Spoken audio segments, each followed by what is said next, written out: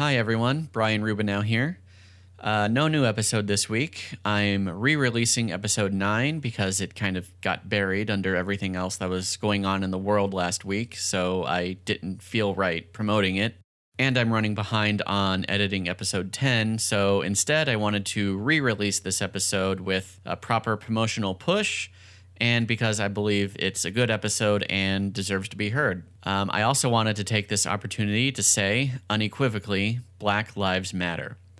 I fully stand behind and support those who have taken to the streets in peaceful protest, even at the risk to their own health and safety, to seek justice for those whose lives were cut short by a racist, white supremacist system, including Oscar Grant, Trayvon Martin, Tamir Rice, Kendra James, Sean Bell, Eric Garner, Michael Brown, Alton Sterling, Laquan McDonald, Freddie Gray, Walter Scott, Philando Castile, Sandra Bland, Ahmaud Arbery, George Floyd, Sean Reed, Breonna Taylor, Tony McDade, and so many others. As I record this message, we're already seeing the positive changes from these protests begin to take shape in the world. So if you want to help out, I'll put donation links in the description of this episode. And now here's my dumb podcast about a show that ended 25 years ago. Episode 10 next week. Thanks. Bye.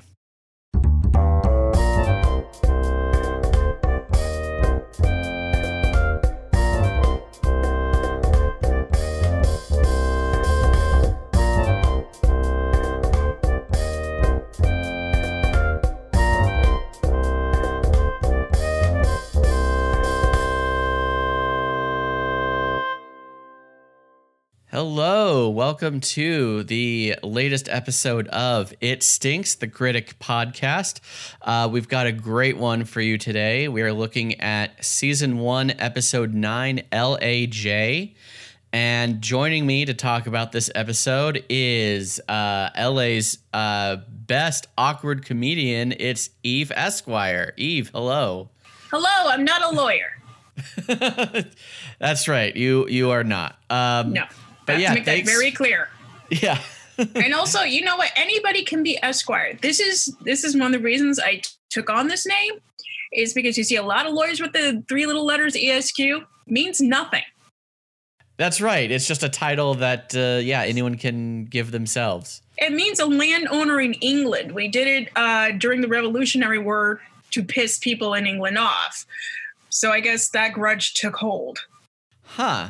I never knew that. I never knew the actual origin of the term Esquire.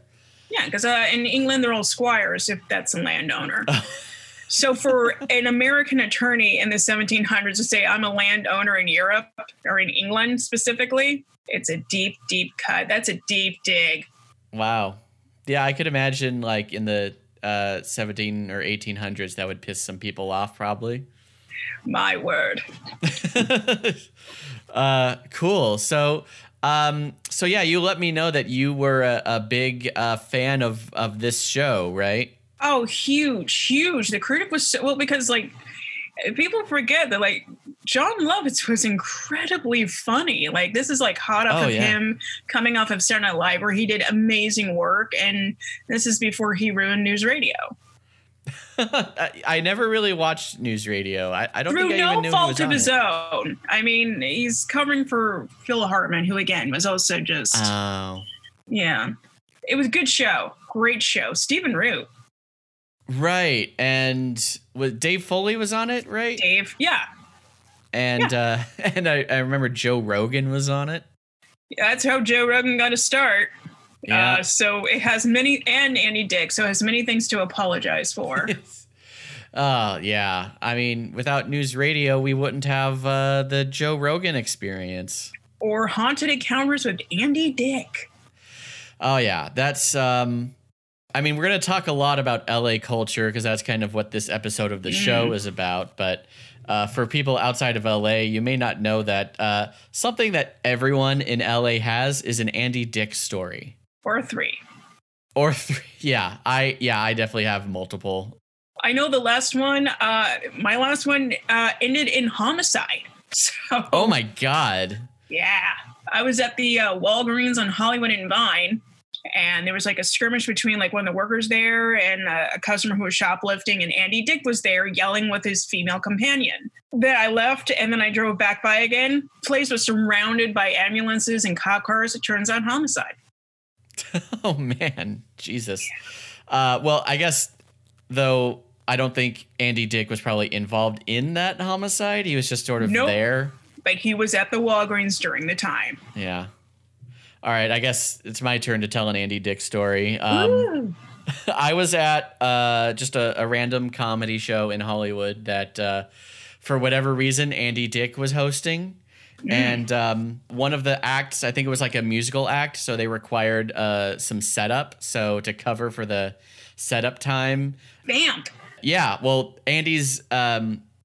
his idea of vamping was he just said to the audience, like, someone yell out the name of a bar and I'll tell you why I got banned from there. And I yelled out IO West. Oh, shit. Yeah. So I got one over on Andy Dick. That's my story. Yeah, the black box there used to be called the Dick Box. Yeah. So not only did he get kicked out, he had a room named after him renamed. I feel kind of proud that even though I started my comedy quote unquote career at iOS, and I was there for years, I was on several different teams there, never once stepped foot in the Black Box Theater.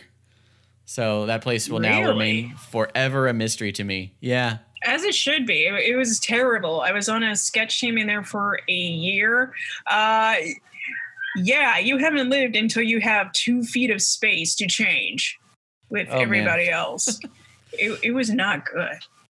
Yeah, but yeah, performed on the main stage a few times, mostly in the Del Close Theater, a few times in Studio 2. Mm-hmm. Never made it to the Black Box, though. I missed the Loft. That to me was one of the better spaces. It was so intimate. Oh wait, is that a different place than the Andy Dick Theater? Yeah. The Black Box is just is that space in the back. The Loft was upstairs. Oh, I see. Okay. Oh. So now you're bragging that you never performed in the Loft? Whoops. Wow, Brian, you're missing out. There's couches. It's Makeout City in there because nothing makes people want to make out more than a Harold. Yeah. I think there's probably no one hornier than the male improv comedian. That may be true. That may be true. If we could harness that power, we could solve the energy crisis. Okay, so I think that's maybe enough insider LA gossip for now. Let's get into this episode. That's an appetizer. Yeah. So let's get into this episode. LAJ. I'll just give the synopsis here. Mm-hmm. In the wake of the positive response to a screenplay he's written, Jay takes a sabbatical from his show and joins Jeremy in Hollywood, where studio boss Gary Grossman agrees to buy it on the spot. Yeah. So I talked with I guested on Brandon Beck and Beth Scorzato's podcast. I think you'd be into it, where I talked about The Critic, and I believe it's Beth brought up that she thinks part of the reason this show maybe didn't make it past the second season was because it kind of has just a neglect or a disdain for the common man, meaning it's either about New York intellectuals or LA phonies.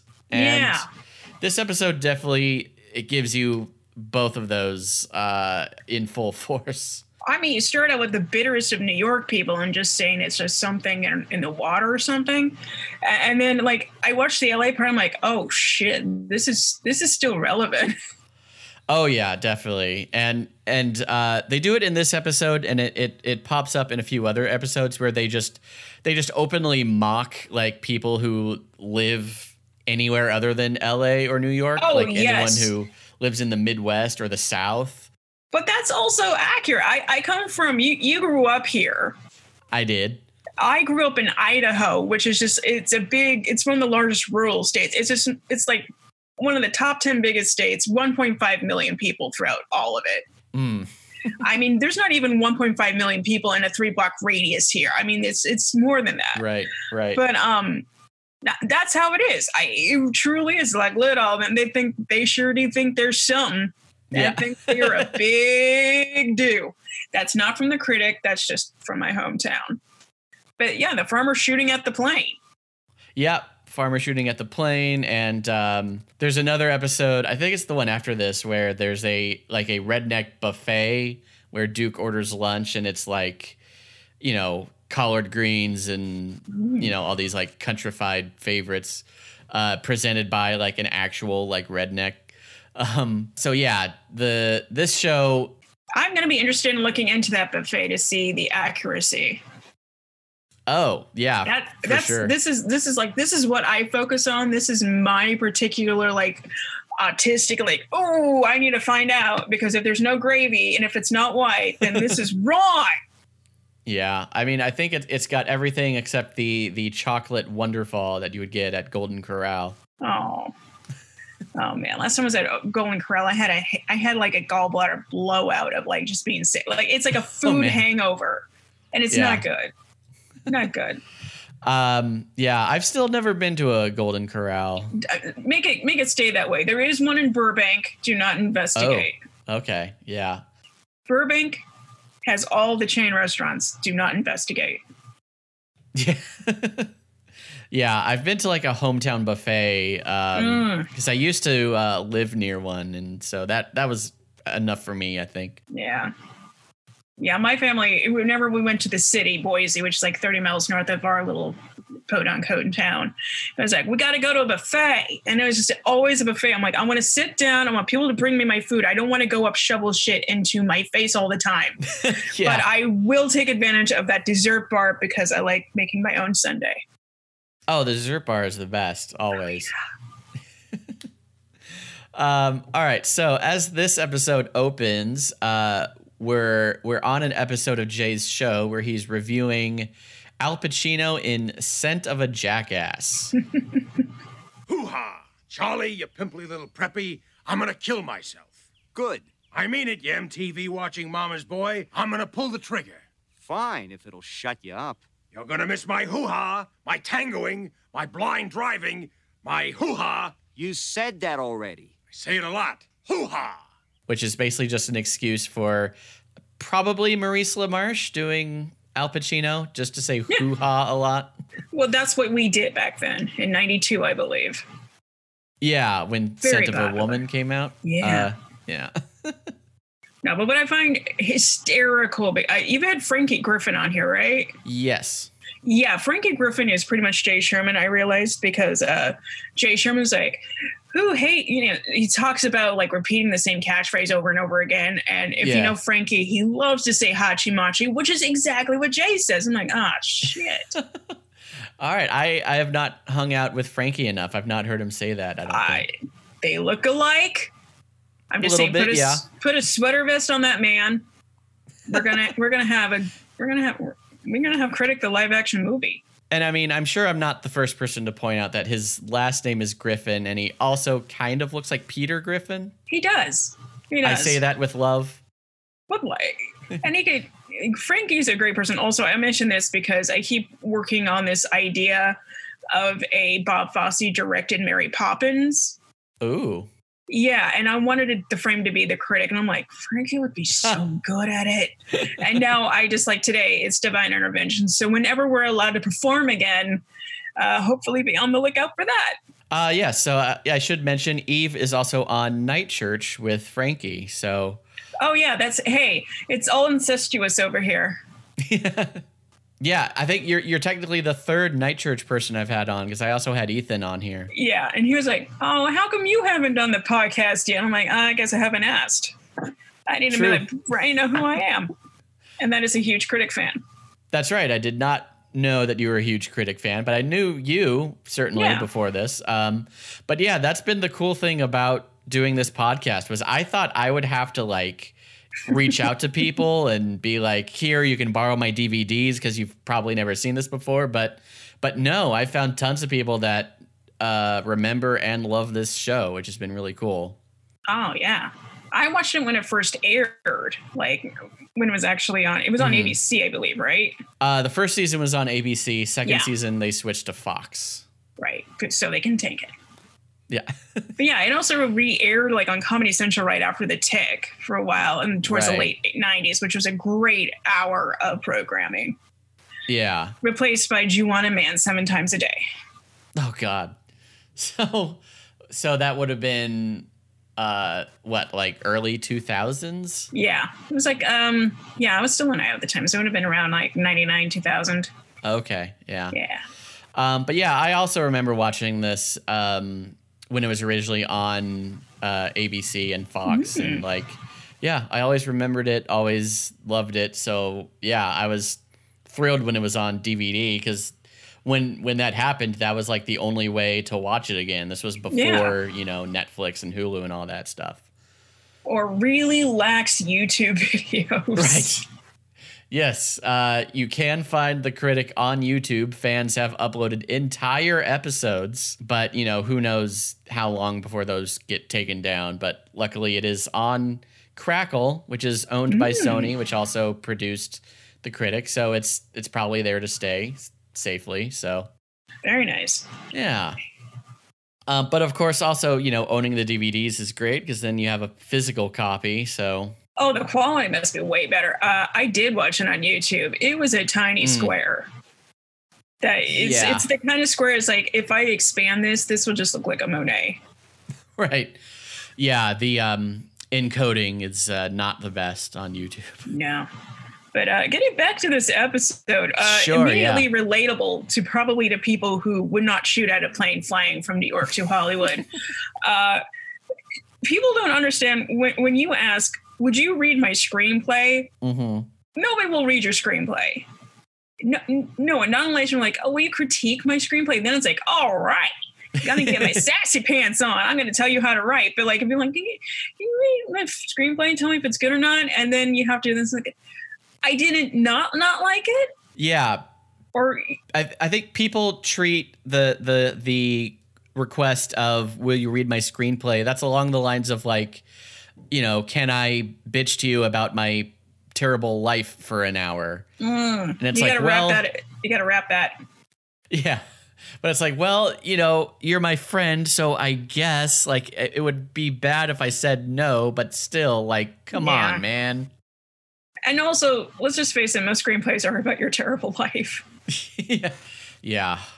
And like, I know the joke's been made a lot right now, but it's like, after we get out of quarantine, you just know that almost every single script is going to be like, I was a guy and I fell in love with a girl in quarantine and then she rejected me. Will you read my script?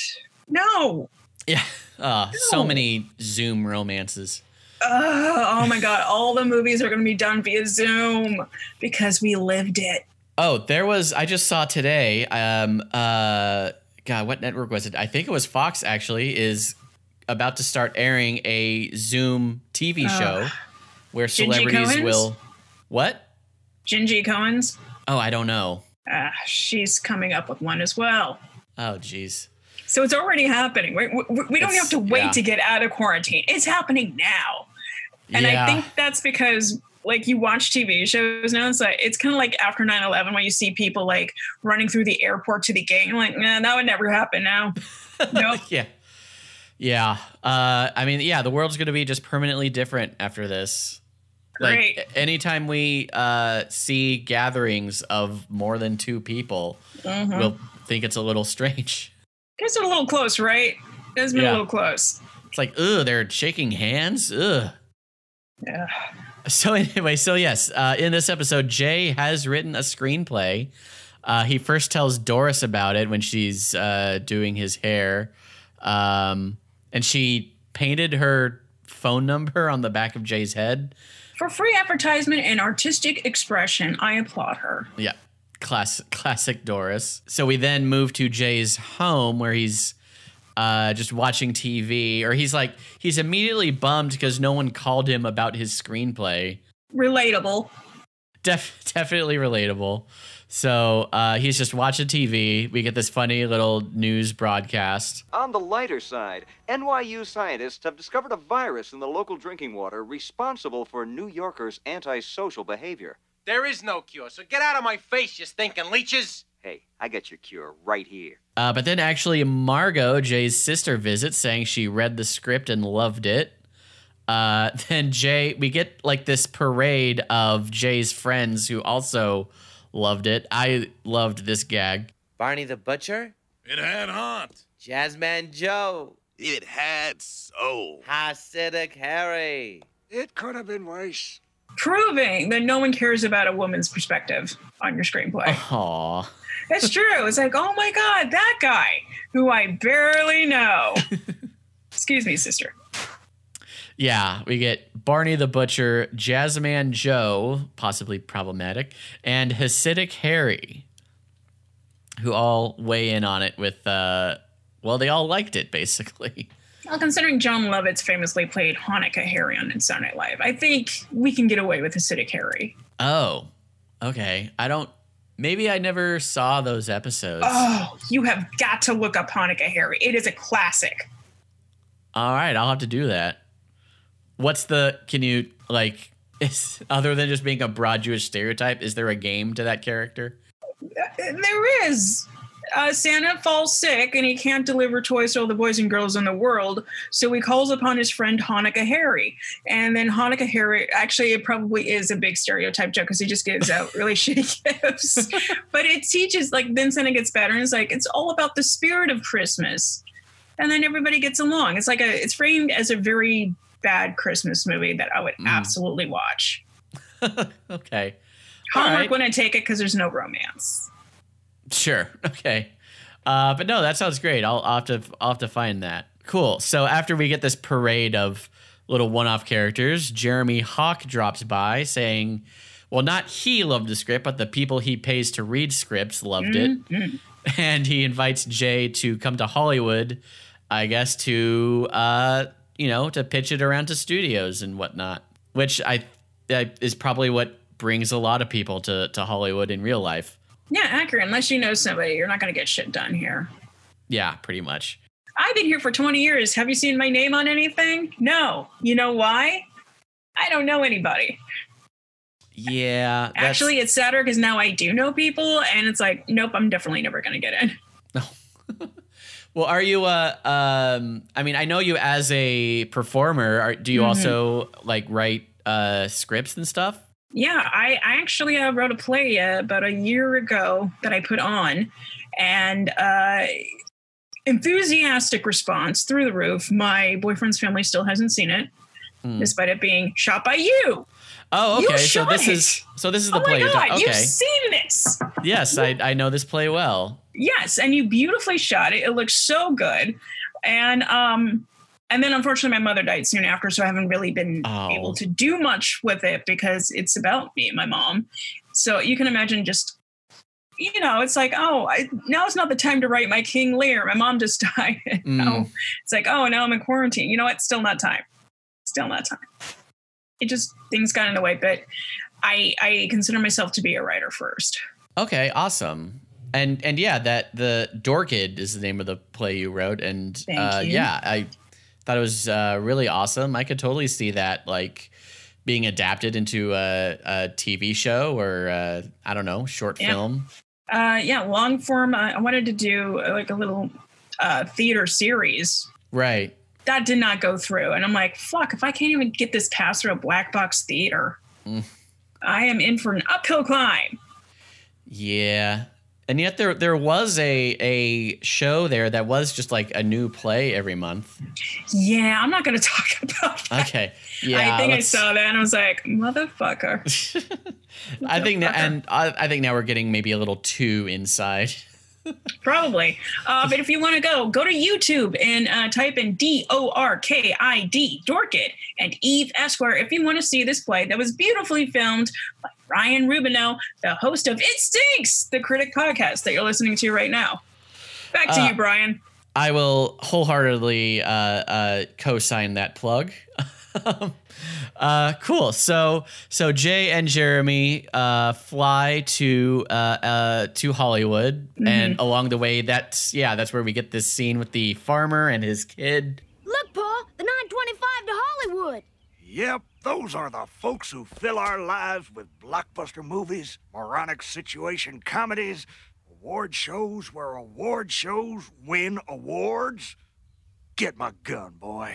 The farmer starts off sounding like, wistful or reverent, like he loves Hollywood, but then he gets into this line that I've heard it somewhere else, where he says, basically, award shows give awards to other award shows. Yes!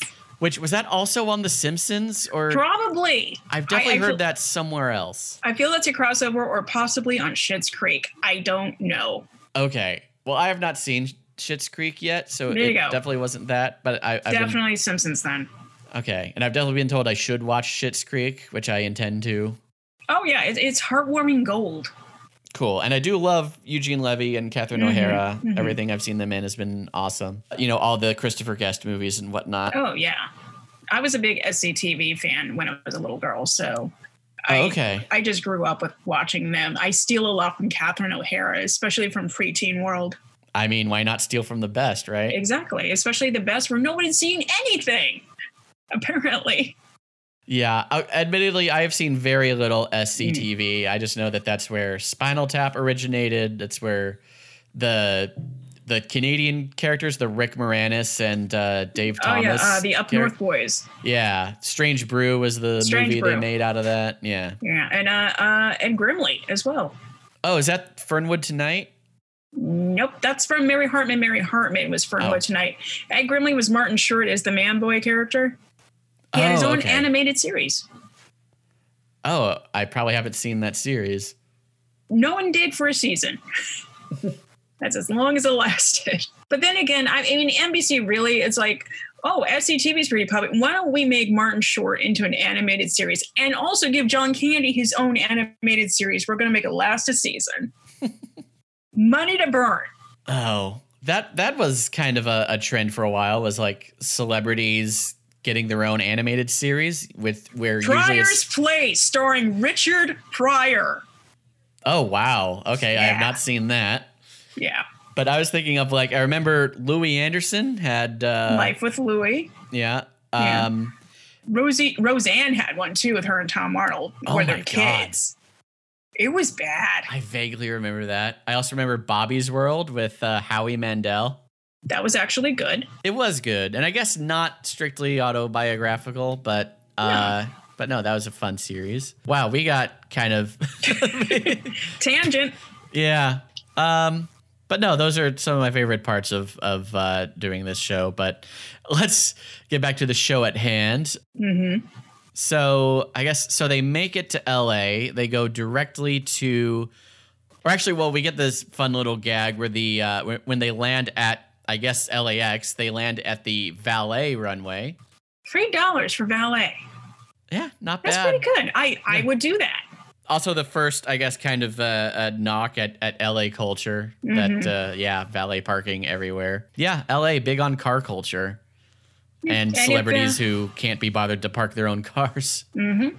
And also, in case you ever want to travel to LA, go to Burbank.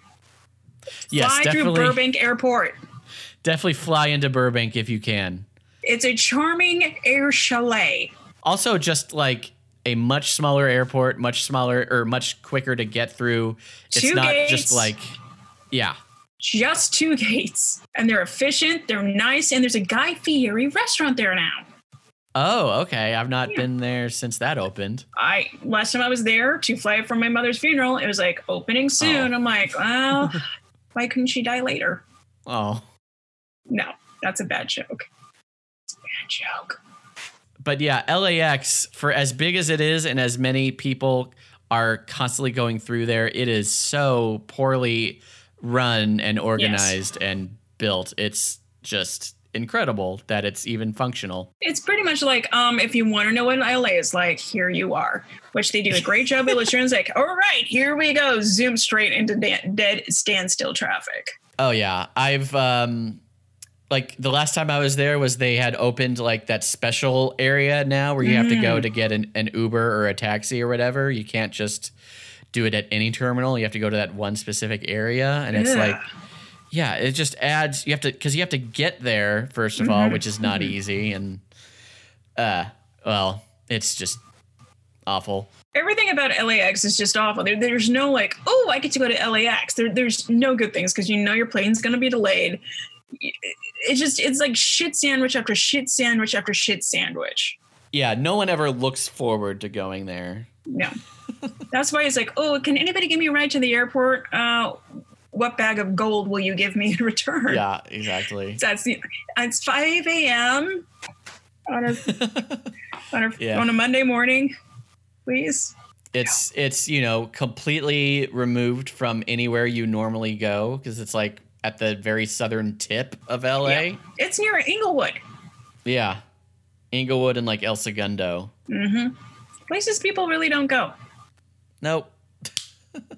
Although I did once. I lived in El Segundo briefly. Nice area, but yeah, there's nothing there. No, I used to live in an apartment very close to the airport in Westchester, which is the city that's immediately next there. But nobody cares. You hear Westchester, like, oh, X-Men. No, not X-Men. What it is no, not Westchester, New York. Think the complete opposite. Yeah, that's 3 years of not getting a good night's sleep. Oh, yeah. I went to Loyola Marymount, which is in Westchester. So yes, I am a bit familiar with that area. There you go. Yeah. So luckily, Jay and Jeremy do not spend much time at LAX. They get pretty quickly. Get poolside. Yeah. Well, actually, before they get poolside, they go directly to what is it? Quality Pictures Studios. Yeah. Which, again, I guess if you know LA, you can kind of recognize Quality Pictures is based on Paramount Studios. It has that same sort of look. Like you would recognize those gates anywhere. Yeah. And then they go to except for, I will say this, I watched Angel, the offshoot of Buffy for a long time, looking at Wolfram and Hart. I lived in Studio City. I did not realize that was Sony Pictures. They keep showing the front of this law firm. They saying it's Wolfram and Hart and it's Sony Pictures. Wow. Also lived near Nakatomi Towers from Die Hard. Did not realize it. Did not realize it. Hell yeah. Century City, baby. Actually, and yeah, my very first Hollywood job was at Paramount Studios. This was in like 2004, before I even knew I wanted to work in Hollywood. I just needed a job. And I was a transcriber for the Dr. Phil show. Oh, shit. Yeah, it was not fun. Wow. We were in a basement in the Mae West building. Makes sense. Yeah. Just chains optional? Yes, chains optional. We all just sat at a computer with like a VCR with a tape, and the tape had an interview, and so we would have to manually like rewind and play as we transcribed it, and yeah, it sucked. Damn. I feel good that I'm not doing that anymore. Oh, yes, thank you. I mean, without me, we couldn't have had the Dr. Phil show, so. Yeah, you're the reason Dr. Phil exists. Thanks, Brian. Thanks. Yeah, and now Dr. Phil is, urging people to kill themselves to end the quarantine. Well, where's Dr. Phil's tribute? He should sacrifice himself. I'm pretty sure his death would bring about a great deal of equilibrium of karma. Oh, yes, there would be much rejoicing. Not a real doctor. No, I don't think he is. Like, he's not even like a real psychologist or psychiatrist or whatever he pretends to be. But I guess if Oprah says you're a doctor, you have to be a doctor. Well, we got him and Dr. Oz, thanks to her, so. Oh, man. So Jay and Jeremy make it to the office of Gary Grossman, the head of Quality Pictures. Mm-hmm. Gary Grossman, voiced by Billy Crystal, who I thought did a great job. Yes, big stars. Very big star. Jay Sherman, one of the most revered film critics in America. I'd like to wring your pudgy neck. Your bad reviews have cost my Japanese masters over 1 billion yen. And I think this is actually like maybe one of the only episodes where the celebrity guest is like playing a character for the whole thing. Well, they didn't get to have the Simpsons run where like they got to do that with so many other characters where they didn't have to play themselves. Yeah. Like usually when a celebrity shows up, they're doing themselves on this show. Like Rod Steiger on this show. Yes. When sorry. Yeah. I didn't mean to spoil the episode for the Rod Steiger fans who were not prepared for it, but he does make a cameo in this show. Yeah, when Jay and Marty are driving around and Marty wants to get a map of the stars and Jay's like, oh, the stars don't want to be bothered. Well, Rod Steiger apparently does. Yeah. Hey, Dad, let's get a map to the movie stars' homes. Oh, son, movie stars don't want to be pestered by tourists. Come in. You want some cookies? I've been baking all day. Yeah, which is awesome. Rod Steiger, who admittedly I don't really know what he's from. I don't either. But, if the critic says he's a famous actor, that's good enough for me. Like I recognize the name enough. I'm like, Yeah. that is definitely somebody. For sure. So Jay meets with Gary Grossman. And then initially Gary, says he hates Jay because he cost his Japanese masters over 1 billion yen because of his reviews, which is awesome. A lot of digs at the Hollywood studio system where they're so focused on money, whether that's through foreign investors or through product placement, all this stuff. And after being here for so long, I'm so glad I can finally get these jokes. Oh.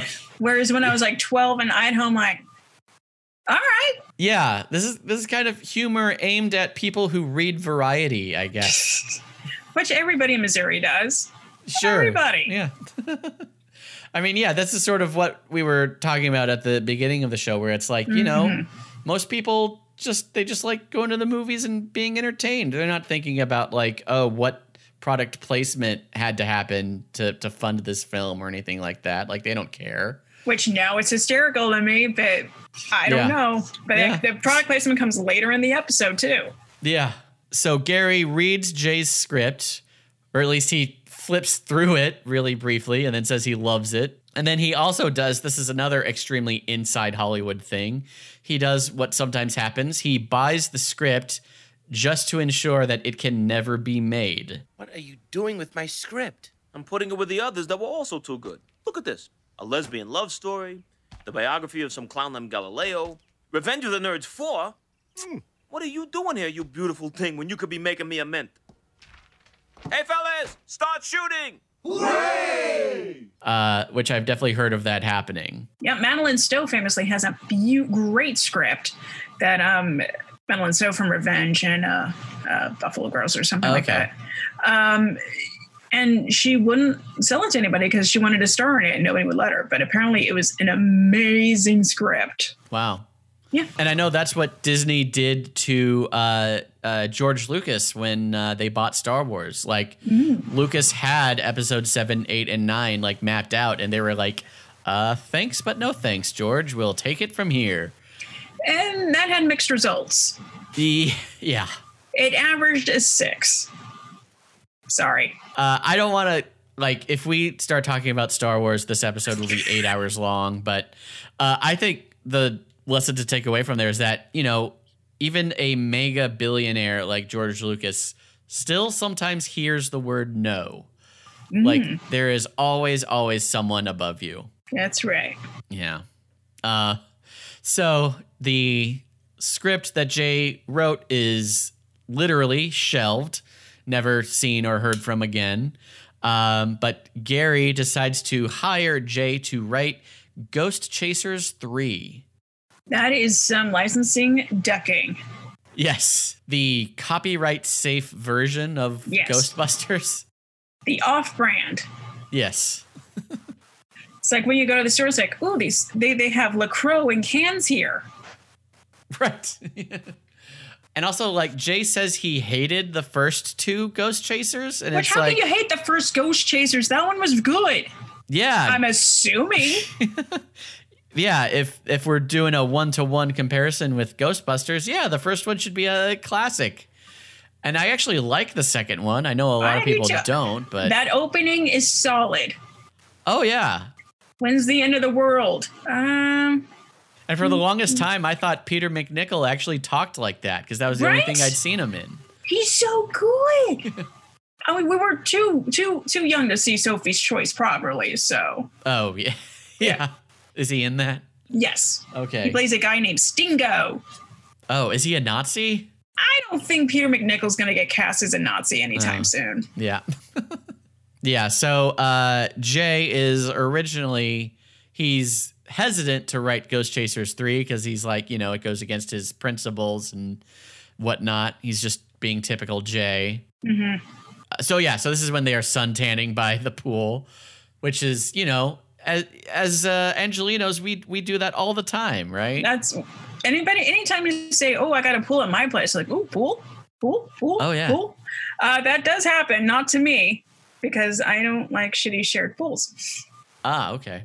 Yeah, I it's like I grew up in a community pool. It's not that exciting to me. I like private pools. Sure. I'm a pool snob. I'm sorry. But I will say I loved the newspaper on top of Jeremy's chest. This is Conan replaced by a giant chicken, which that's a joke that works on two levels. One, it can work as in Conan the Barbarian, or more likely Conan O'Brien, who just got a show at the time and was a former Simpsons writer. So like, fuck you, Conan. Oh, yeah. There's that big fucking chicken. Oh, man. I should ask you if I can swear on this before I've already sworn up a storm. Oh, fuck yeah. Go ahead. Fuck yeah. All right, continue. So yeah, Jeremy is basically trying to talk Jay into doing it. And he mentions like, getting to write a sequel is like his opportunity to get creative. And he mentions when he made Gandhi 2, they let him do his Kirk Douglas impression. The fast is over. Now I'm gonna fill your bellies with lead.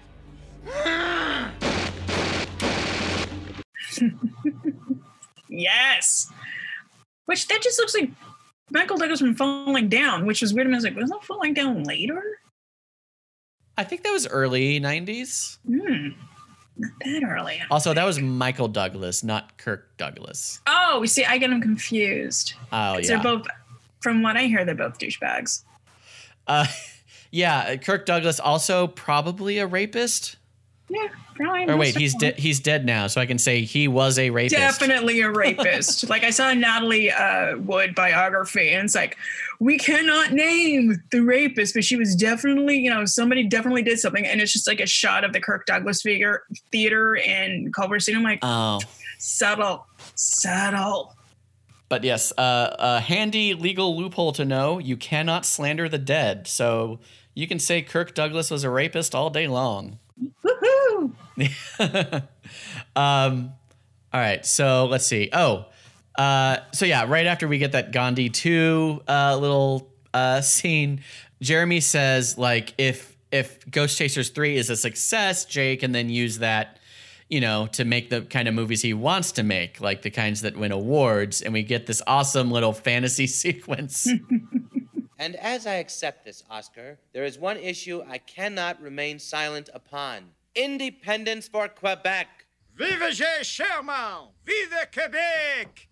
Vive J. Sherman! Vive Quebec! Vive J. Sherman! Vive Quebec! Vive J. Sherman! Vive Quebec! Free Quebeca! Yeah, which leads to Jay saying, Vive J. Sherman! Vive Quebec!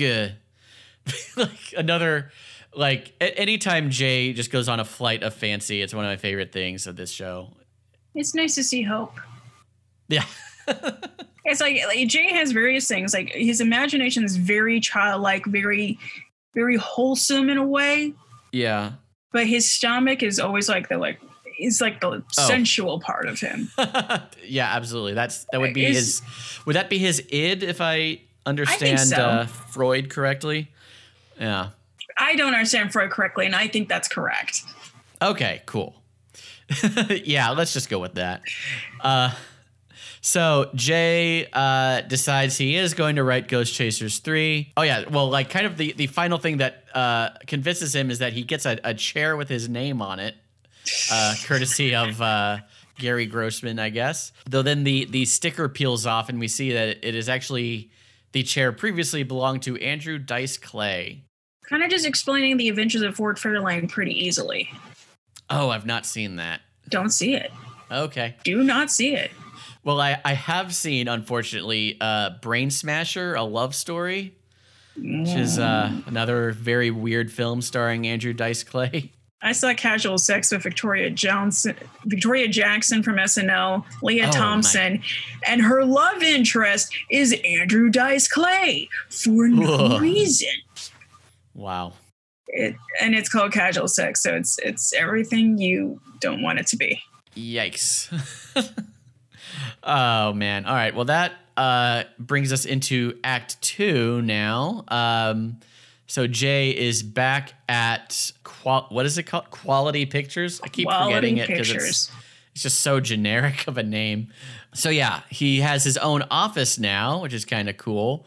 He's got an office full of secretaries and people working for him. Also formerly Andrew Dice Clay's. Right, of course. His name falls off the door, and or wait, no. Does it just say Andrew Dice Clay? No, he closes the door, and his name gently glides down, echoing the chair bit.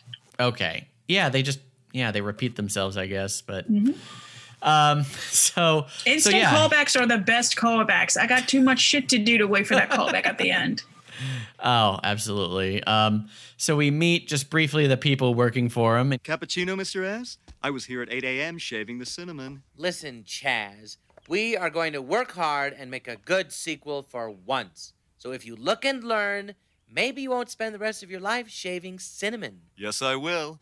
I used to be Vanilla Ice. No, Robert Van Winkle's Vanilla Ice. I don't know who this Chaz guy is. That bothered me. Well, yeah, I guess this was during that time when, Vanilla Ice wasn't famous anymore, so no one probably even bothered to look up what his actual name was. I had a Scholastic biography of Vanilla Ice. Oh so my God. I knew. I think I had a Scholastic biography of Macaulay Culkin. Oh, wow. Wonder how that holds up. Slight tangent. My first Christmas here, my grandmother sent me a little care package and included books and stuff. And one of them included a biography on Barbra Streisand pre-Yentl. Whoa. Yentl was coming up, so they put out this book to ooh, it's Barbra Streisand, guys. And I said, we don't know if Yentl's going to be a success, but one thing's for sure, she's a pretty talented gal. And it's all right. Was she mostly known as a singer then, or? Yeah. She was. She was an Academy Award winner many times over because of *Stars Born* and *Funny Girl*, but it wasn't her. It was pre-Yentl. I don't know how to describe it. It's I feel like there is a pre-Yentl Barbra Streisand and a post-Yentl Barbra Streisand, and they're very different. Okay, I'll have to take your word for it. I'm really not up on Barbra Streisand's body of work. Nor do you need to be. All you need to know is that in The Hands Across America from 1986, everybody's shown with their hands across America except for Barbra Streisand, who's shown in her Malibu casa, just filmed all by herself, showing. Everybody thought she was a snob at the time, but now look where we are now. She's a hero. That, I guess, kind of does line up with what I know about Barbra Streisand. Yeah. I was actually going to ask if you've seen Vanilla Ice's movie, Cool as Ice. No, but I was in a sketch about it. Okay. that follows. And I did see Teenage Mutant Ninja Turtles too, so... Oh, yes, classic. Go Ninja, go Ninja, go Ninja, go. Yep, the ninja rap. I'll just throw out one more funny fact about Vanilla Ice, because the ninja rap actually reminded me of it. At some point, Rob Van Winkle became a juggalo. No. And yes. So you might know juggalos sometimes refer to each other as ninjas. No, I don't know that with a juggalo on Night Church. Oh, wait. Who's the juggalo on Night Church? Dane is a huge. Oh my God. I see. We have so many sketches that go over my head. And I'm you know what? It made me laugh. I don't care. Let's do it. So, yeah, I mean, ninja is just a part of juggalo vocabulary. Mm-hmm. So Rob Van Winkle recorded Ninja Rap 2, which is about being a juggalo. Holy. All right. I gotta make this aware tonight, church, because when we come back, oh man, it's gonna be an insane clown posse. If Dane doesn't know that, then that's... I'm ashamed because we did the Vanilla Ice sketch recently, which is just about how you pitch them. Like, God, what is that tagline? It's like, I don't know. It's so stupid. The tagline to the movie? Yeah, it's like it's something like, how do you melt a heart of stone? Just add ice. Yeah, something very stupid and insane. It's somehow worse than that. What I just said. My job was to reject everything to see if there's got to be a tagline better than that, and we came up with like 200 of them. We whittled it down to like the top 20. Wow. Yeah, great sketch. I can't wait for that to come out live. Anyway. Oh yeah. Anyway. Right, where were we? Vanilla Ice. Okay, so after this, Jay meets with a team of agents, because I guess if you Pitbull. They say that there were two separate organizations that merged, so now their acronym spells out Pit Bulls. So a slam on LA agents. How did that not play to the Midwest, Who knows what an agent is? I mean, up until like the age of 9, I just thought all sitcoms were performed at my local affiliate. Michael J. Fox absolutely was in Family Ties right up there in Boise, and they performed it live, right? Oh, yeah. Sure, totally.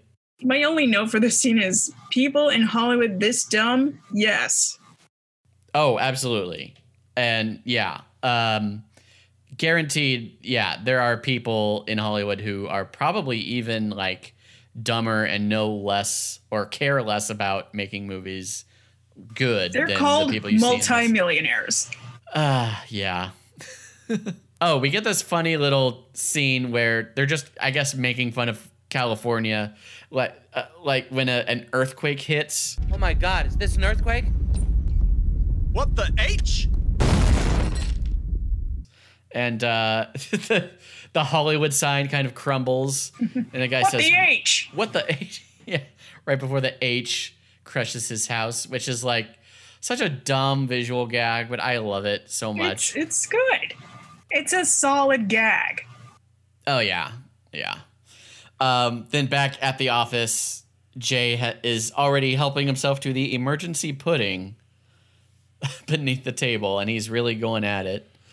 All that says to me is that somebody in HR really cares, and it's the fourth site to install emergency pudding. And my current day job, we have a little emergency supplies kit that has a candle, a little bit of rations and stuff, just in case something happens. I'm like, this is very thoughtful, except for now it's expired and I need a new one. That tangent. That's my tangent. All right. All right. Cool. So after that scene at the agent's office, Jay then meets with, I guess they're like executives, like studio executives, about writing the script. Now, is there anything you feel could be improved from the first two films? Ghost Chaser Underpants didn't sell as well in Mexico as we hoped. Maybe you could have the black guy's pants fall down in Tijuana. I understand. This is it's kind of making the same joke as the previous scene. We're just kind of really satirizing like corporate Hollywood types because they're talking about all the ways that the last Ghost Chasers film didn't make money. Oh yeah. I mean, like the Italian translation. Yes, that's my favorite part of this scene actually, because Ghost Chasers got translated to "Your mother has a hairy back." So we see the Italians riot, and my favorite thing is they use the statue of Michelangelo's David as a battering ram. Yes. You got to use what's around you. Oh, God, that's the best. So many great visual gags all over this show. Mm-hmm. Oh, yeah. So then Jay meets again with Gary Grossman, who is talking about the different product placement that he's already lined up for the film. Oh, God. A battery company just paid us $2 million to put their product in your film. You should know we're constructing a 50-foot battery with the voice of Pat Morita. I'm not gonna put that in. All right, no battery, no Pat Morita. But how do you feel about Patti LaBelle and baby wipes? Ooh, I love baby wipes. Come in handy, you know, because I'm in a car all the time and I tend to chafe. So Jay gets fed up with that sort of thing. He says he wants to meet with someone creative. So he gets set up with a bunch of directors. So we get very quick, like, celebrity impressions of Jay meeting with these different directors. I see the ghost of John F. Kennedy saying, "Open the files, open the files." I also see the ghost of Jim Morrison singing, "Come on, baby, open the files." I think one of the ghost chasers should be a woman. She should be strong, intelligent, someone like, I don't know, my daughter Sophia. Your first problem is you got a white ghost. How come there never any black ghosts? Chill out, brother man. I share your pain. I played Othello in high school. Oh, Desdemona, thy handkerchief betrays thee. I haven't been so disgusted since Kenny G played Malcolm X. Who, none of them are named. Again, you just have to know, you just have to have movie knowledge to identify these guys. But they're Oliver Stone, Francis Ford Coppola, and Spike Lee. I think that's a little racist. I'm sorry. Just because he's black, Brian. Yeah, he's black and he's an angry black man. And that's like his whole character. Who's a film director. You know how many of those are in Hollywood? I could probably count them on one hand. And it's so unfortunate that you lost your pinky back there a few years ago in that tragic motorcycle accident. That just makes this whole joke sadder. Yeah. Yeah. I will say this, Francis Ford Coppola and Spike Lee both kind of prophesize the future. Like Coppola saying we need a female Ghostbuster. Yes. And his pitch was terrible. And I guess I haven't seen the reboot because everybody just made such a big deal out of it. I'm like, I can't watch it because any opinion I have is going to be attacked. Yeah. So I'm not brave enough to watch the third Ghostbusters. Yeah. So, yeah, this episode kind of prophetic in that there was a third Ghostbusters movie. Also, Spike Lee is like, why can't the ghost be black? Later on, Black Klansman. Why can't a Klansman be black? Well, that was also based on a true story. True. But yeah. But that just shows you Spike Lee is a forward thinker. Definitely. Why can't it be black? He made a Klansman black. Anything is possible, people. And then, oh, yeah, I was just going to say about the pitch for a female Ghostbuster.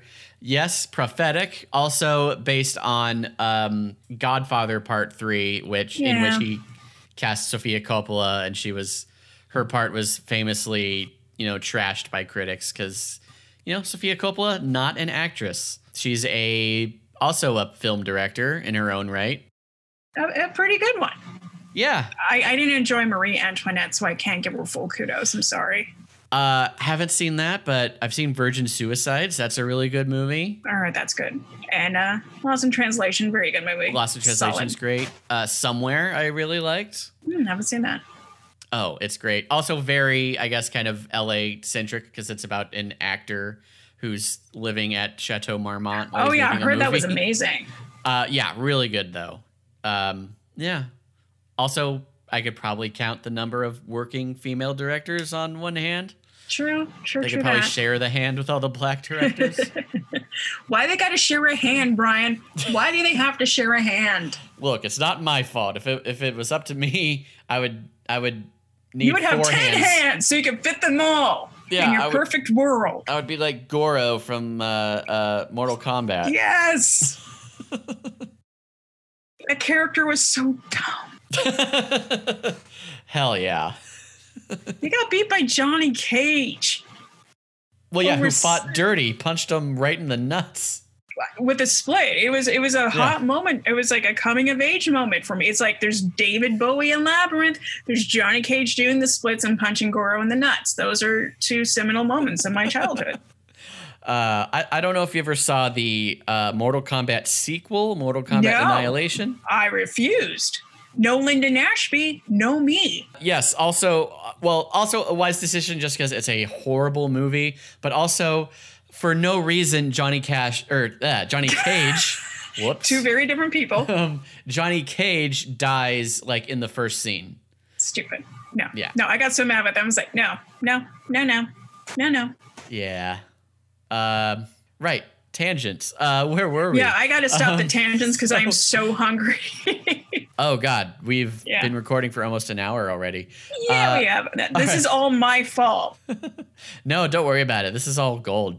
All right. So after Jay meets with that trio of directors, Jeremy kind of takes it on himself to help Jay feel better about writing the script.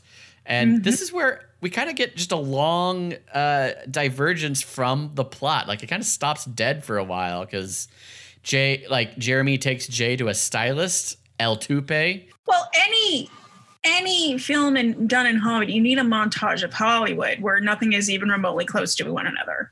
Sure. You know what? Yeah, we could take it as this is actually a meta commentary on Hollywood films that constantly pad their running time. Yeah, that's what Freud would say. And we know how much I know about Freud. Nothing. Yeah. So yeah, we go to the stylist, El Tupe, which is kind of another funny one-off character. Who's like Jose Ebert. He's a pastiche of Jose Ebert. Oh, wait, who's that? He was a very famous hairstylist who wore a big cowboy hat and had long, beautiful hair. Oh, God. Okay. I had no idea. You're welcome, Brian. Nice. Yeah, not even I get every reference in this show. It's okay. So then there's a montage of Jay trying on a bunch of new suits. Including a Bob's Big Boy, which looks great. Yeah, he should definitely rock that look more often. More people should. What's there not to love about a checkered overall? Right? It could almost function as a ska outfit. And then Marty comes to join Jay in Hollywood. So Jay comes to pick up Marty, and like they both put on sunglasses. Like, oh yeah, let's go, cruise around town. And Jay's riding a Porsche. So it's not like he's in a schlumobile. He's driving a Porsche. He's succumbing to the allure of LA. He's becoming an LA phony. It's just like in The Big Picture of Kevin Bacon. I drive a Porsche now. Yeah. And Marty later even calls him out on being an LA phony. So this is totally meta commentary. That's my favorite. That's the heart of this whole episode for me. But this comes upon my favorite joke in this show and my favorite later callback. Oh, yes. Jay basically gets clowned on by the Elephant Man. Sean fucking Merrick. Check out the geek in the Porsche.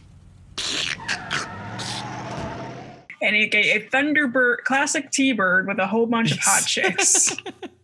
Oh, yeah. Which is the best LA commentary I can say. It's like, it doesn't fucking matter. As long as you have a great car, you're gonna be fine. Oh, yeah. Even if you're the frickin' Elephant Man. So then, so Jay and Marty are kind of driving around Hollywood for a while. That's where we get the Rod Steiger scene. The Hollywood and Vine scene. Yeah, the problematic portrayal of, I don't know if it's supposed to be like a trans person or just a cross-dresser. Son, this is it. The famous corner of Hollywood and Vine. Hollywood's next young starlet could be walking by right now. Hey, pal. For $10, I'll let you watch me stand over a steam vent. Well, I mean, you remember Hollywood back in, even when I first came in, around 2000, I'm like, that's how it was. It was not Hollywood and Highland for a very long time. And even by the Pack Theater, it's like, oh yeah, that's where people went to go get a foot job, which I am sad to know what that is. Yeah, sadly, I know what that is too. I think because of the internet. Yeah. But yeah, Hollywood and Vine definitely used to be a really bad area. Of course, it's totally changed now. I mean, for the most part, I mean, it's still creepy as fuck. Yeah, but it just has this plastic neon velour. It's it's safe because there's a Forever 21 here now. Yeah, I still don't like to be there after dark though. It just gives off the wrong That was vibe. the worst part about I.O. was I want to go to Scooby's to get a really good hot dog, but I'm here, so okay, let me walk too far and get really scared and walk all the way back. But goddamn, that was a good hot dog. Yeah, I usually went to there was a little pizzeria a block away that was pretty good too.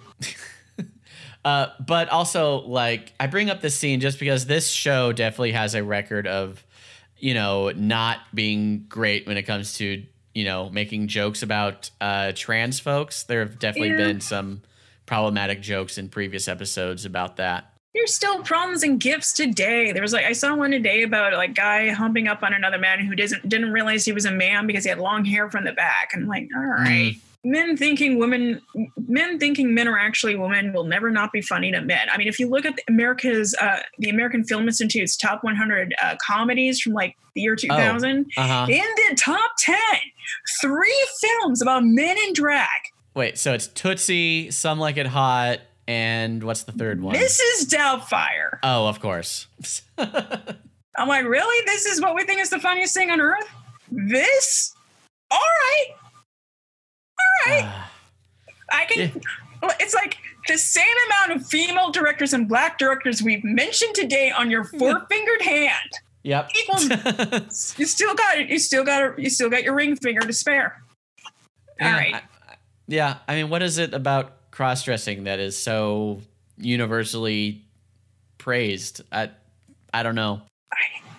God, it's like some caveman millions of years ago came up with that joke, and if he traveled today, it's like, joke still endures. Yes! You may have created fire, but I created that joke, loser. Yeah, what has really been the better invention throughout the history of mankind? Oh, definitely straight men dressing up as women. Oh, yeah, come on. Definitely. Fire can go fuck itself. Yeah, fire burnt down my cousin's house once. Yeah, and in the words of Phil Hartman, fire bad. Fire indeed bad.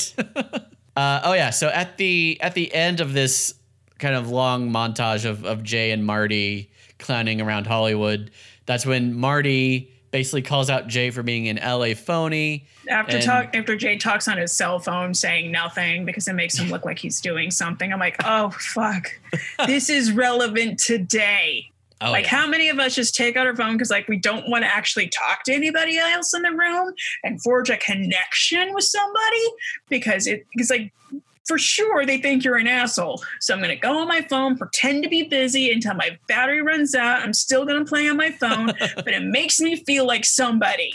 Yeah. Oh, and specifically people will do that in Hollywood when they're in their cars because, they want to look like they're, on the phone with someone important or something. Oh, yeah. Let me turn up my stereo, too, as I take the call so everybody outside my car can hear it.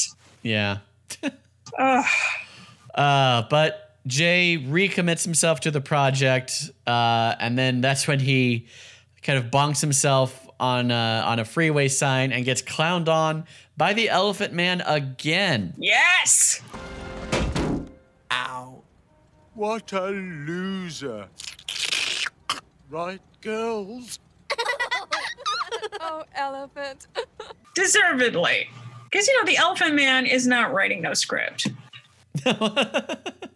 I mean, he might be because he comes off so well in it. He gets the upper hand in both of his scenes.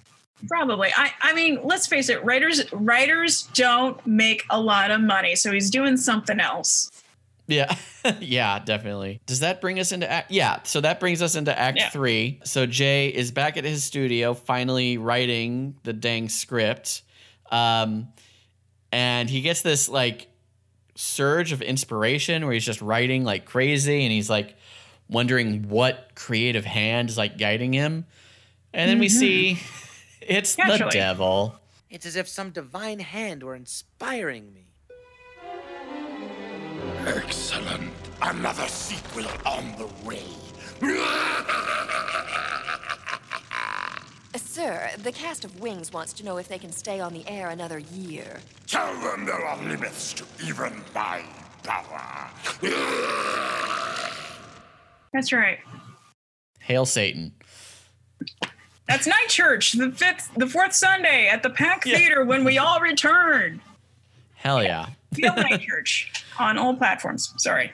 Indeed. I miss plugging myself so much. I think that's what I miss most about quarantine. Oh, well, I'm glad I could, give you this outlet for that. Ah, bless. Did we gloss over the police chase already? No, we're not there yet. Oh, thank God. Thank God. Yeah, we're almost there because we are. So the next day, I guess Jay basically banged out the entire script in a night, which, been there. Always a good sign. Always a good sign.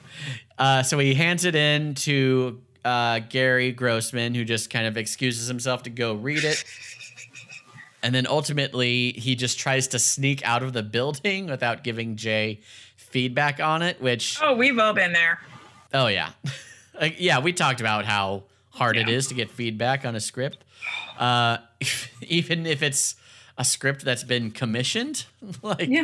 Yeah. So Gary tries to sneak out, and then that leads to this very kind of typical Hollywood car chase. Like, you definitely sense the meta commentary here. Oh yeah. And what I love most, and I have this recurring joke with my partner, is that in North Hollywood right now, or pretty much anywhere in LA except for Burbank and Glendale, probably, if you're doing anything illegal in the street, you're fine. You pass a cop car and like you guys are speeding, you're running a red light, nobody fucking cares. But you have your tags expired. On comes the light. Oh yeah. They don't do that joke here because it's just a gentleman driving while black at the speed limit, and then all hell breaks loose. Attention, have spotted a black man in a Mercedes obeying the speed limit. Bring him down. Back up on the way. We've had these problems forever. Yeah, there's a lot of things on The Critic that haven't aged well. This joke, unfortunately, is still very relevant. Yeah, it's fresh. It's still fresh. Yep. And it doesn't even need to be like, I think they're trying to make it maybe like an LA specific joke, but it doesn't even need to be. No. Yeah. No. That's actually something that some folks in Missouri can feel. Oh, yeah. Yep, that was a bad choice of state. Oh, because Missouri, that's where Ferguson is, right? Yeah. Yeah. Wait. Yeah. Nailed it. Yeah. Well, so at the end of this chase, it ends the way a typical Hollywood chase would, with one car flipping over. And so, yeah, Gary is just forced to, like, you know, come clean and say that he hated Jay's script. And Jay just refuses to comprehend negative feedback. He's constantly did you mean? No. Now, what did you think of my script? It was excrement. Did you say it was excellent? It was crummy. Did you say it was yummy? It was an awful piece of junk that made me want to puke all night. Did you say it was an awesome piece of spunk that you want to shoot tonight? It was a bilious piece of dirt that made me cry out in pain. Did you say it was a brilliant piece of work and you'll fly me out to Spain where we'll meet King Juan Carlos and drink sangria all night? You piece of blech. Yeah. Been there. Oh, totally. It's like, no, this is good. You can't tell me different. It's like some people's egos just cannot get it through their head. You're not that talented. Yeah. Sorry. But yeah, we just sort of we go to the scene just kind of ends on that note of Jay not taking the feedback. So the next day, back at Quality Pictures, Jay has been assigned a new parking spot based on the reaction to his script. And I've actually been here, like having to drive to the top of a very large parking structure at a studio. Never got quite so high that I was like, you know, being picked up by a space satellite, though. No, well, that means you're doing good, Brian. You're doing good. Yeah. I don't suppose. Have you ever done the CBS Sketch Diversity Showcase? You know, I applied one year and they never got back to me. And then I'm like, well, I think I dodged a bullet. And I think I did. I mean, I hear it's better now, but yeah, when I did it, it was just, a ton of work for two extremely problematic people, neither of which are, you know, part of the showcase anymore. But at the time, they were your gatekeepers to even the tiniest glimpse of success, getting a 2-minute sketch into a free show that is performed like 5 times and then never again. I remember I was in. Also, I have to not have a full-time job while I do this. Ooh, sign me up. Oh yeah, because it is weekdays from 2 to 5 on the CBS slot. So yeah. But yeah, I remember so I was a writer on the showcase. So when we reached that point where it was like, okay, pitching over. We are now choosing what goes into the show, and we are going to the theater to start rehearsing those. So none of my sketches got in, of course. No. Because they were too good. Of course. But anyway, so are you after, sure that's what they said, or were you just misremembering? Like Jay? No, I'm pretty sure. No, I'm pretty sure that's what they said. I remember it pretty succinctly. Yeah, they said it like 3 different ways. Oh, that's the worst. But after that point where it was like none of my sketches got in, it was like they wouldn't even return my emails anymore. Because you were too good. Yeah, so that's my little brush with what it's like to be a writer in Hollywood. Yeah. Anyway, perhaps I should have paid more attention to this show when it was on and absorbed more of its lessons. No, you just felt prepared. You just felt more prepared. I'm like, I'm just going to drive down the road and I'll be there. Yeah. Yeah, so now that Jay's script has been universally reviled, he is kind of, he's got this shitty parking spot. He has lost his office. It is now going to be Tom Cruise's bathroom. Ted Cruz's bathroom. I almost said Ted Cruz. That would be weird. See, look what else the critic predicted. Yeah, sort of. Well, Chaz, you've been a very loyal assistant. I hope you land on your feet. Tom Cruise's bathroom. This is Chaz, Vice President in charge of Flushing. You'll do fine. Yes. What a prestigious title. Then, I would take it in a heartbeat. Yeah. We all would, but it would probably go to a young, fit, handsome young man.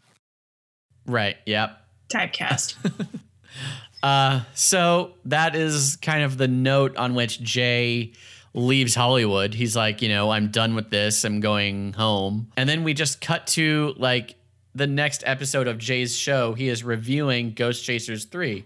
Mm-hmm. And the review that he gives it is so bad, he gets arrested. Our first film is Ghost Chasers 3. I helped write this picture, but believe me when I say this is the worst movie ever made. Attention, LA street gangs. Why kill each other when there are more deserving movie executives just miles from your home? Their addresses are... Viewer advisory. The rest of this review contains incitements to violence, foul language, rubber novelty poop, and brief nudity. It reminds me of a few of the meltdowns I've heard about going on Twitch. So I found that also very current. I've not been privy to any of these. Well, you gotta get in the back channel and find out the goss. Oh, man, I don't even like pack theater goss, so... Oh, but this stuff is fun. This is people melting down on camera. Oh, shit. Okay, Yeah. that takes it to a whole nother level. Yeah. I mean, if you do it in public, I'm fascinated. I don't care about who does what, but I care about who thinks they can do what in public. That fascinates me. Yeah, no, public meltdowns can be great. Yeah. So I'll have to Like look into Jay's. this. Yes. So who is naked and in a blanket by the end of it. Yeah, I guess he just got that worked up that he took all his clothes off. And yeah, he ends up in prison. And we get, I think, another sort of problematic joke where like Jay gets hit on by his cellmate.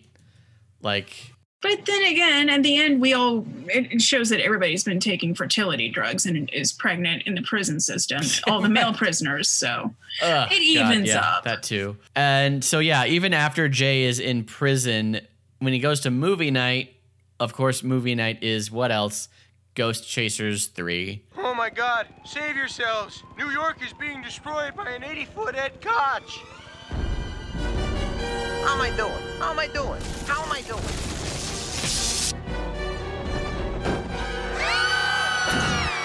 Don't be scared. I'm just looking for a nosh.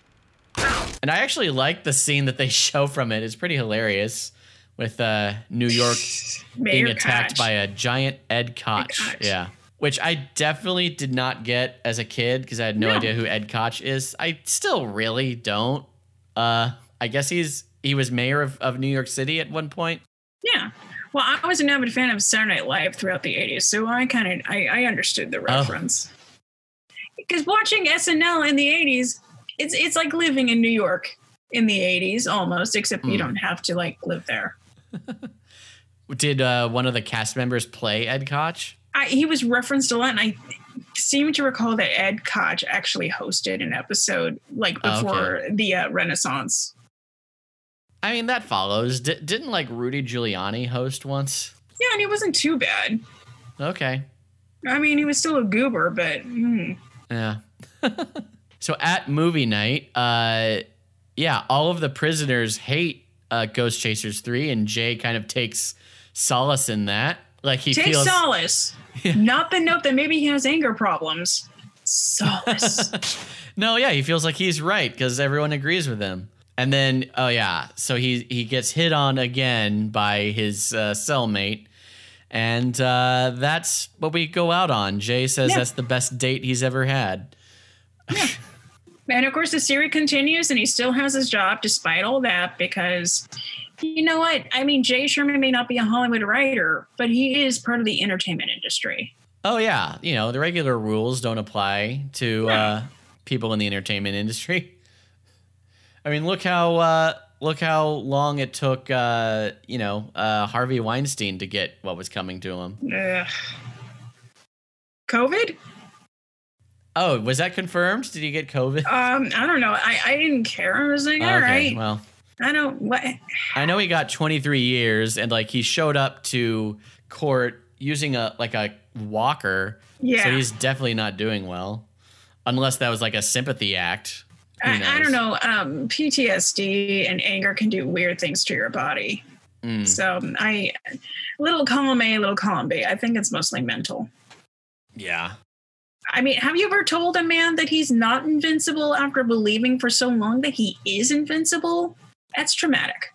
Yeah, you know what? I've not had that opportunity, but I can see how that would be a rather big blow to one's ego. That's why I never say it to you, Brian. I'll never say it. And that's why I like you, Eve. Oh. So that takes us into the credits, and then we just get the ending gag of the usher coming in, and Jay says, "Get away, Zitface." Oh my God, how late were they in the writer's room for that one? Right? Especially because they've recycled that one now. Yeah. So we're episode 9, just recycle. We can't come up with new one-liner jokes. What are we, paid Hollywood writers? Exactly. I mean, come on. It's not like they're paid that well. They don't need to give that much effort. We came up with over 300 taglines for Cool as Ice. Oh, my God. Not one of them was shut up, sit face. Maybe we should have came up with that. Wait, real quick, I'm just going to look up the actual tagline to Cool as Ice. Thank you.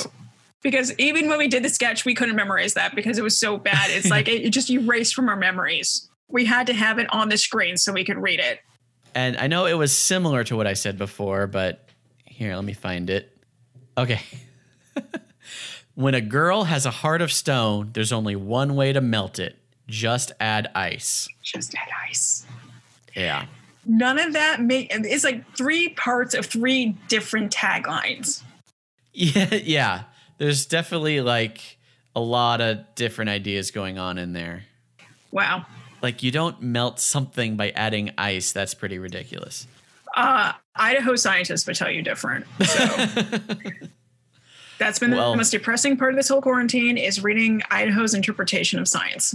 Well, if I ever need thoughts on the best way to grow a potato, perhaps I'll hit them up. Shoot, we export all the potatoes to Washington and the rest of the world. We import Washington potatoes in Idaho. We don't even eat Idaho potatoes. Oh, my God. Yeah. Scandalous. It's a lie. Anyway. All right. Well, I'm ending the show for you, Brian. Yeah. Yeah. Well, that brings us to the end of this episode. Eve, I want to thank you so much for, going on this journey with me through the critic. Thank you for going on this journey with me, Brian. This has been a tangential joy. Oh, absolutely. So yeah, I guess we've kind of mentioned it throughout, but give us those plugs one more time. Oh yeah, I am part of Night Church. That's at Hail Night Church on various platforms, on Facebook, on the Twitter, but not the Twitch. I don't know why we're not Hail Night Church on Twitch. We're just Night Church. And since all the theaters in LA are closed, and now if you're out of town, you have no excuse, go to twitch.tv/Night Church. We're having actual programming film. We're doing live streams of gameplay. We're doing clip shows. I'm coming up with a Saturday morning cartoon themed show soon. So if you like how I rag on this animated show, I will be doing it much deeper and in costume. We're doing a lot of neat stuff on the Twitch, which is just /Night Church. All other mediums, Hail Night Church. You can find me at Eve Esquire. No dashes, no dots, just EVE Esquire.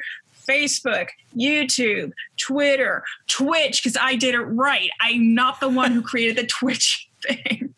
But yeah, look me up. I do weird, awkward, funny stuff. I'm a leading awkward comedian and one of the few outed asexual comedians out there. I have the raw sexuality of Paddington Bear, guys. Come and get me. Oh, and I also wanted to ask, are you still doing 8 Inches High at all? Yes, actually 8 Inches High is, we're doing it through Night Church now on Mondays at 8.